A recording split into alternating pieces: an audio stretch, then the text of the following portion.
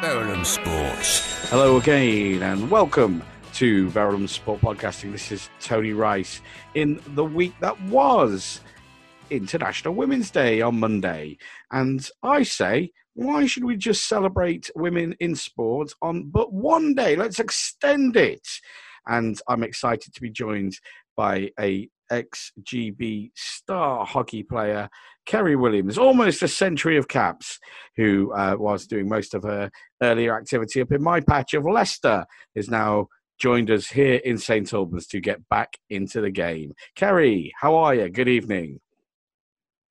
Oh, I'm well, thank you. Thank you for the lovely introduction. Just really pleased to be here and pleased to be getting back into sport, especially during this year when, you know, connection is quite restricted. So it's amazing to be able to get that through sport. You've made already two vital points, but let's circle back because, as I say, Monday the 8th was International Women's Day. We're extending it. I think it's important that is the case. And obviously, as I mentioned in the intro, you did achieve almost a ton of caps for GB in hockey. But there are barriers in a lot of people's heads to get into sport sometimes. And of course, they are amplified for various reasons in women's heads. So, Kerry, inspire us all and tell us about your sporting journey. What got you into sport and then the love of hockey? I think, sport's been a central pillar of my life since I was young. It's mainly because I come from a really big family. So, like my parents were one of 10 and 11. So I can imagine how many cousins I would have had out of that. And the only thing we could do was to go outside and play sport, kick a ball around. It was very competitive because there was quite a lot of us. Me and my sisters were kind of like the only girls. We're surrounded by boys. And so it just became something that we did naturally. Played all sports in school. I needed it to keep my energy. I was quite hyperactive, so sport was a great way of like calming me down. And I got to probably about the age of 14, and I was doing swimming, like ballet at a very high level, and then hockey. So I had to make a decision at 14, like which lane I was going to pick. And I'd always wanted to go to the Olympics because I used to watch it on TV. I loved Sally Gunnell. I loved Linford Christie, and that was the aim. And I thought hockey, because I'm quite small, that was the sport that I was going to get the furthest in, and kind of just went from there. Just on that quickly, though, I'm fascinated to learn those balletic skills. Obviously, great core strength. Obviously, appreciation for space and movement. Did you find that they transferred to the hockey field? Yeah, I think it definitely. Yeah, it helped. Especially because I'm slight. I was strong for my size and my body weight. So that definitely helped the core strength, and also gave me my lack of flexibility because of needing the speed and power in hockey didn't help my ballet, but actually the ballet it pushed me flexibly, like my flexibility to so that then I could I didn't get injured as much, and I was pretty strong and everything. And actually ballet and bar is something that I think you can do all of your life, because it just definitely helps. If you can control your own body weight in whatever you do, then life's going to be a lot easier. And I really think that the influences of your family obviously played a crucial part in that, and I'm very pleased that we mustn't lose sight of the progress being made in society. But still, there are stereotypes and there are certain models that we all, to varying degrees, pigeon ourselves into sometimes. And not everybody, of course, would have that access directly through sport just by dint of the family model that you had. Again, two people out there now riding the wave of International Women's Day, listening in, who maybe just feel as though sport isn't for them. What would your words of wisdom be? I think for me is that sport teaches so many valuable lessons. And I think the most important thing is how to understand your body, like how your body moves. Everyone is totally different. Like I used to know if if you twist your ankle or if you actually really hurt yourself, like I understood my own body through sport and, through learning. Um, you learn to not be fearful of making mistakes. It's a great learning ground for those kinds of life skills, and it's also something that you can always improve on and learn from. Like that's what I've realized, like going back into hockey now, and especially at St Albans, they've got clubs from under 8 all the way up to the Boadiceas, which is over 65s, and these are people that are wanting to move, wanting to get some headspace, meet other teammates. You learn respect, you learn how to work with people from all different walks of life. So I feel like it's bigger than just the coordination, the physical part. It's like for me it was an escapism. It was an opportunity to learn, to progress. I never thought I mean, I didn't think anything of it. As I've got older, I'm just grateful that my parents gave me the opportunities. The school that I went to, sport, the teachers were really invested in sport. And I'm just glad because it's taught me so. Look, everything I do in business and everything comes from the playing field. So I just say it's finding the sport that works for you, but it's understanding your body and knowing that it's okay to fail and to learn and to try. Do you know what's so important about the message? It also made me think, as my mind was wearing 10 to the dozen there. You mentioned, of course, a real icon of the female sporting arena, Sally Gunnell. I've been very privileged to interview on 2 occasions. And again, she made that precise point to do with fear and overcoming fear. And she said, and it was really powerful to hear it come from her mouth and hear it tonight mirrored in your own understanding, that it's okay to be afraid. We're all fearful, but sports values and support base means that we can actually learn to push through that barrier. And then once you've done that in X, whatever your event is, it's amazing because you've already given yourself a little bit of an anchor for other aspects of whatever circumstances you are in. And I think for me, that's such a powerful point. And again, can you just expand it and illustrate how those very values have really manifested itself away from the sporting arena for yourself? Yeah, I think within a work setting. So I currently work for Nike and the sports brand. So I've been in marketing for kind of like the past 10 years, and you have to do a lot of presentations, you do a lot of storytelling, you need to take people on the journey with you and get them on side. And I think sport just teaches you, like in the heat of the moment, when you need to communicate with the rest of your team, what needs to happen to stop the opposition or to score a goal. Like you get really sharp and effective on what you need to say, how you need to say it, and how to like stir up passion and emotion. Like there's sport. I think there's only 2 things in the world that are really uniting forces: sport and music, that can really like evoke emotion. And I think when I have to stand in front of the company and I have to deliver a presentation or explain, what we're gonna do and how we're gonna do it, it's that the same messages that I have when I'm captain in a dressing room, of like how you're going to address the different people in the room, what you need to say to get the defenders ready, or to get the sales guys excited, what you need to say to get the digital guys excited. And it becomes that rallying cry of that dressing room moment where you align everyone behind like a really clear vision. And I think in sport the vision's easy. It's like we want to win, or we want to perform our best, and so it's really easy for everyone to like get behind that. And so it's taking that learnings like into the work setting, but also then evaluating when things go wrong or things go right. Because in sport you do that. You play the game, we lost 1-0. Okay, what happened? And how can we stop that? How can we? It's not a blame culture of like whose fault it is. It's like, okay, well, what went wrong? What can we do better? That's the mantra of the winner, though, because there is a tendency sometimes to do the opposite of embrace the, it's not me, it's the world, or what have you.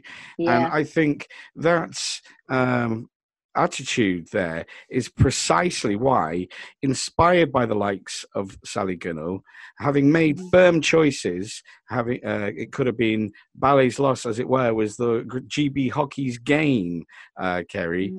that you took that journey. Now, take us back again to the sporting context for you personally, and the GB journey, nearly a century of caps. How on earth did you get selected initially? Can you remember the sense of elation when you were first selected?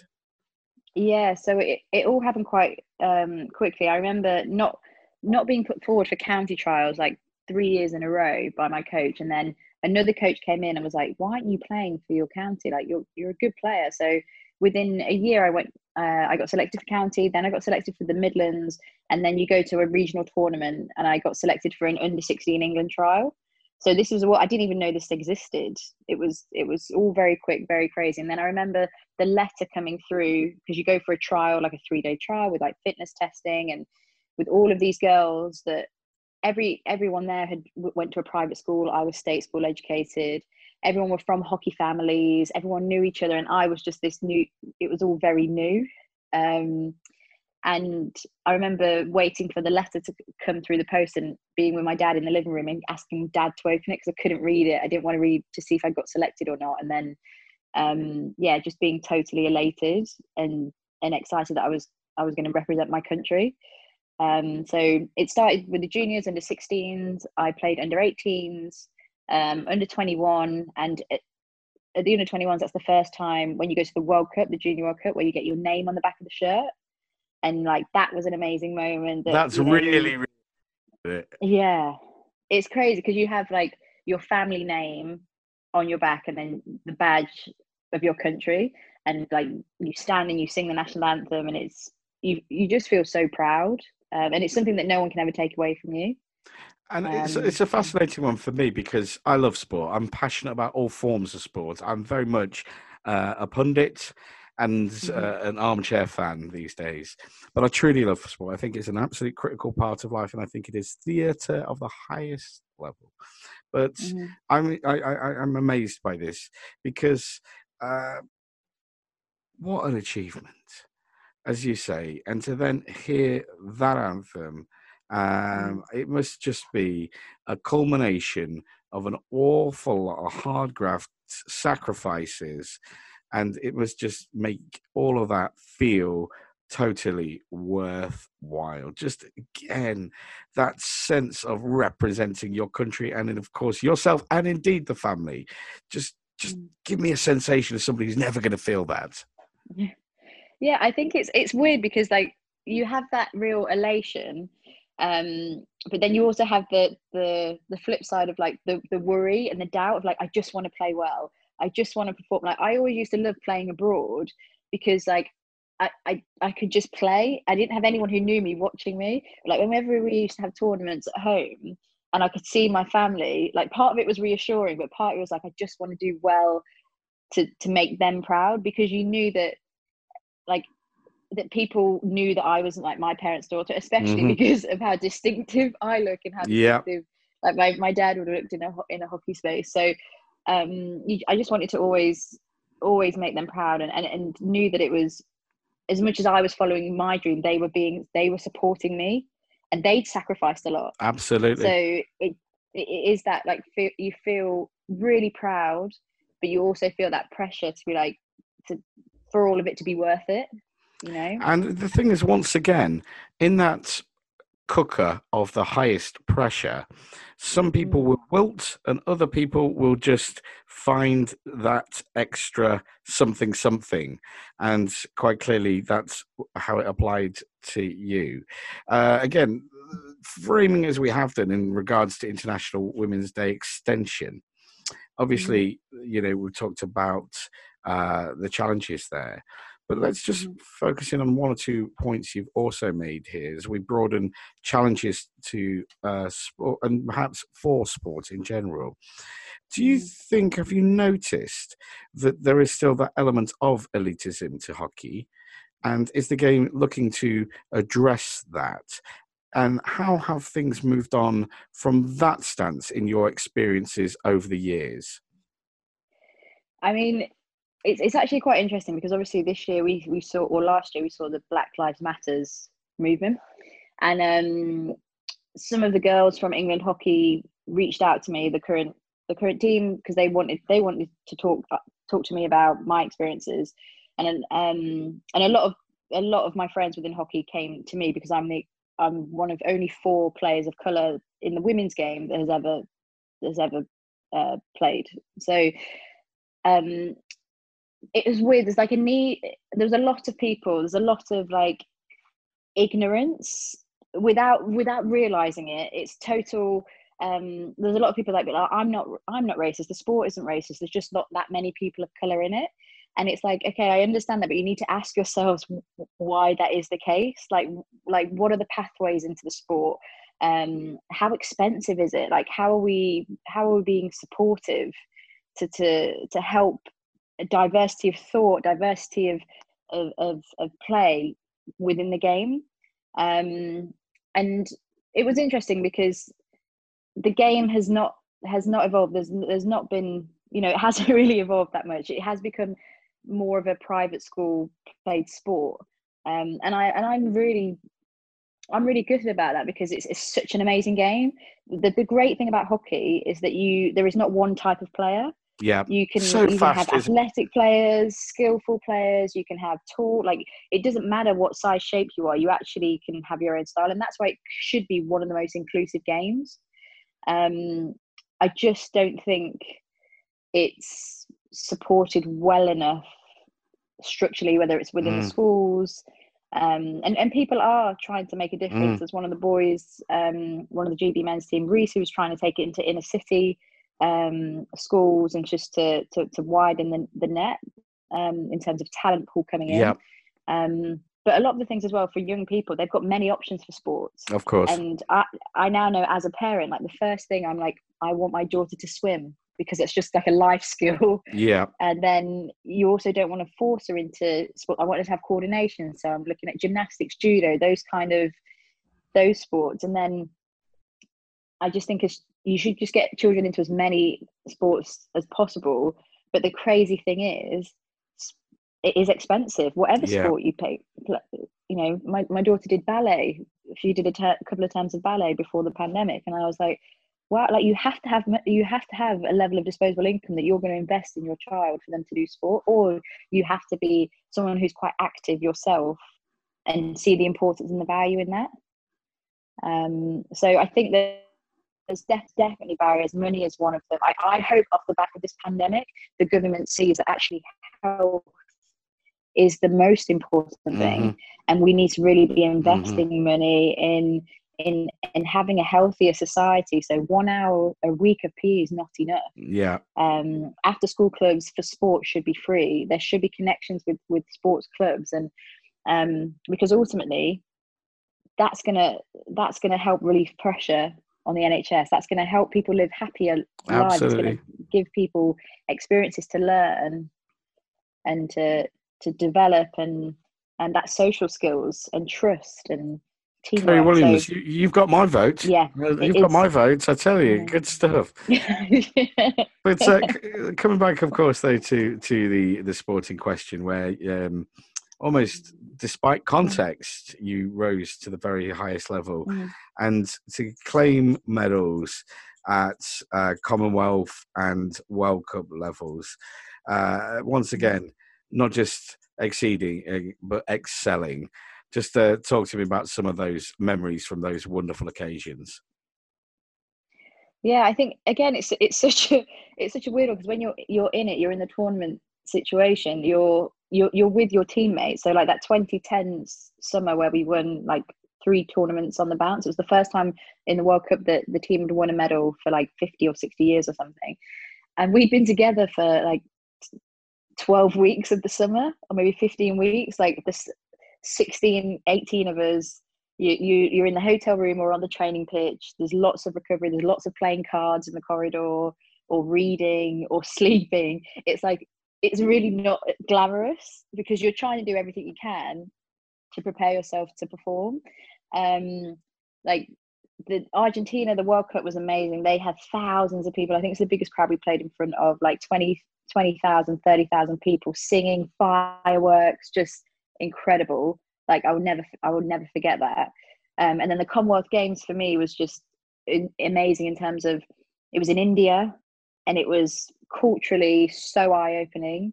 They would like release the hawks at half time to get rid of the moths on the hockey pitch. Never seen that before in my life. And just all of the other countries, all of the other sports, and I'm quite a sociable being, so I just loved it. Loved being in the village, seeing what everyone was up to, and just being immersed in sport and surrounded by people that also wanting to be the best in their sport. So I think it's memories that I will never forget, and I kind of wish when I was in it I'd taken more pictures, or just try to. But when you're an athlete, you almost don't want to be distracted. It's very much sleep, eat, play, rest, repeat. Okay, it's another common theme that's, interestingly enough, once again, was mirrored by Sally Gunnell. It was her, I guess you could say, one regret was that it wasn't that she didn't enjoy the successes, she did.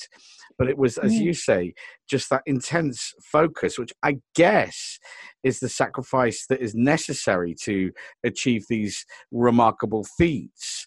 But then when looking back on retrospect, it's like, well, what a journey, but I don't know, maybe more could have been appreciated, grabbed from, seized. But I suppose, true when they say we cannot have it all. Kerry, I'm amazed by your passion for this and really valuing your company just now. But one of the key things that's coming through for this conversation is that you're eminently aware of the important power of choice that we make and decisions consciously that we take upon our journeys. Now, again, moving International Women's Day forwards, it is another challenge, of course, unique to women, is that when motherhood comes, that obviously has massive impacts on the body. And I say that knowing that I'm never, ever going to experience that personally. So just talk to me a little bit about that, and then the need, therefore, to sort of move away from the sport that has given you such an amazing journey. Yeah, so I think it was a really difficult decision for me when I had my daughter. To like, I wanted to be back playing hockey. Like I needed something that felt like me, because all of a sudden you go from, I'd played internationally. I'd retired at like 26 from the international sport, but was still playing for my club. I was working like in the corporate sector, so it's like all go, and then all of a sudden you have a child, and then your life, it's not irrelevant, but like it matters then. That's the only thing that matters.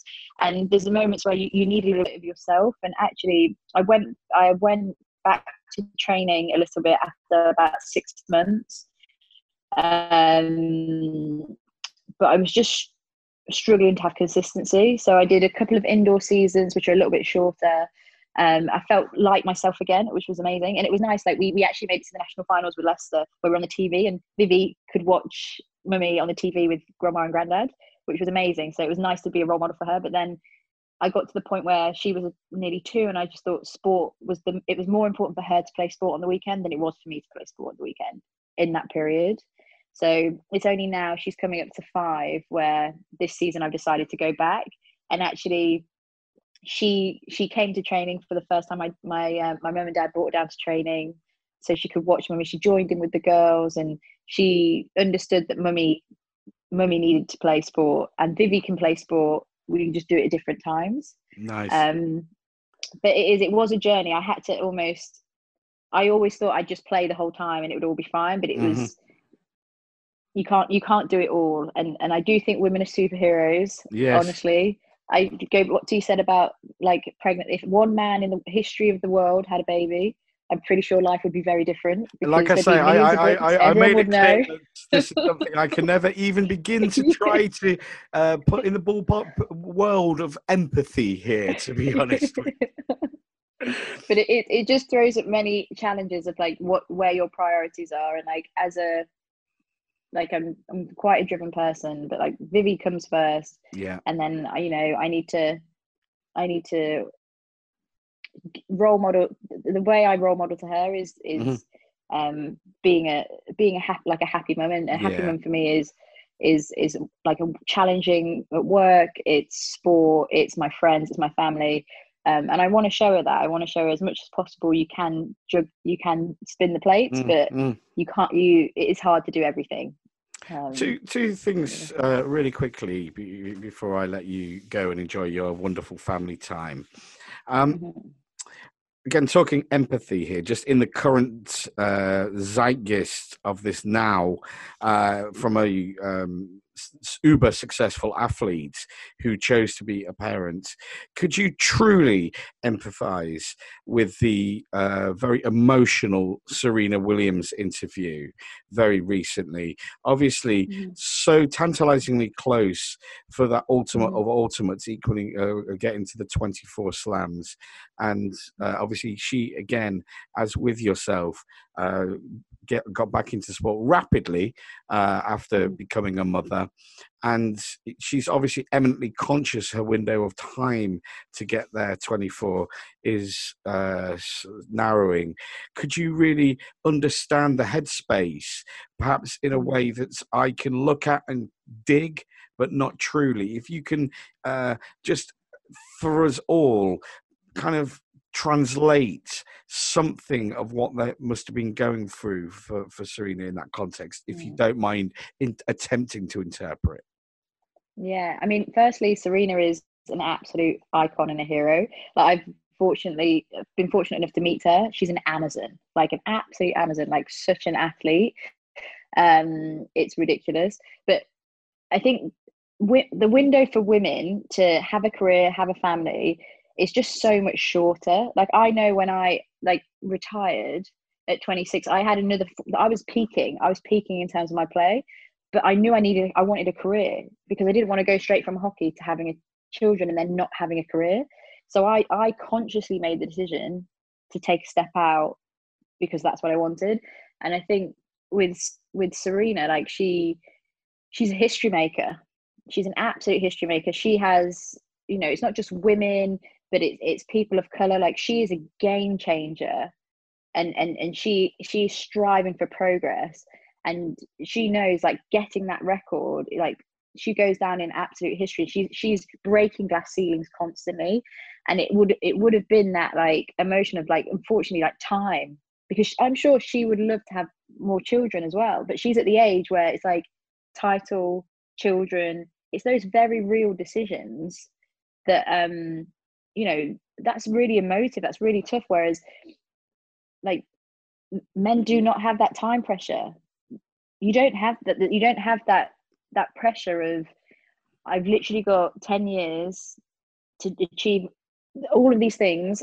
I don't know what's going to be right for me or not, but I've got to hedge my bets, and I've got to go for it. And I think that's a real, it's emotional, it's tough, and it's frustrating, and it's also not easy.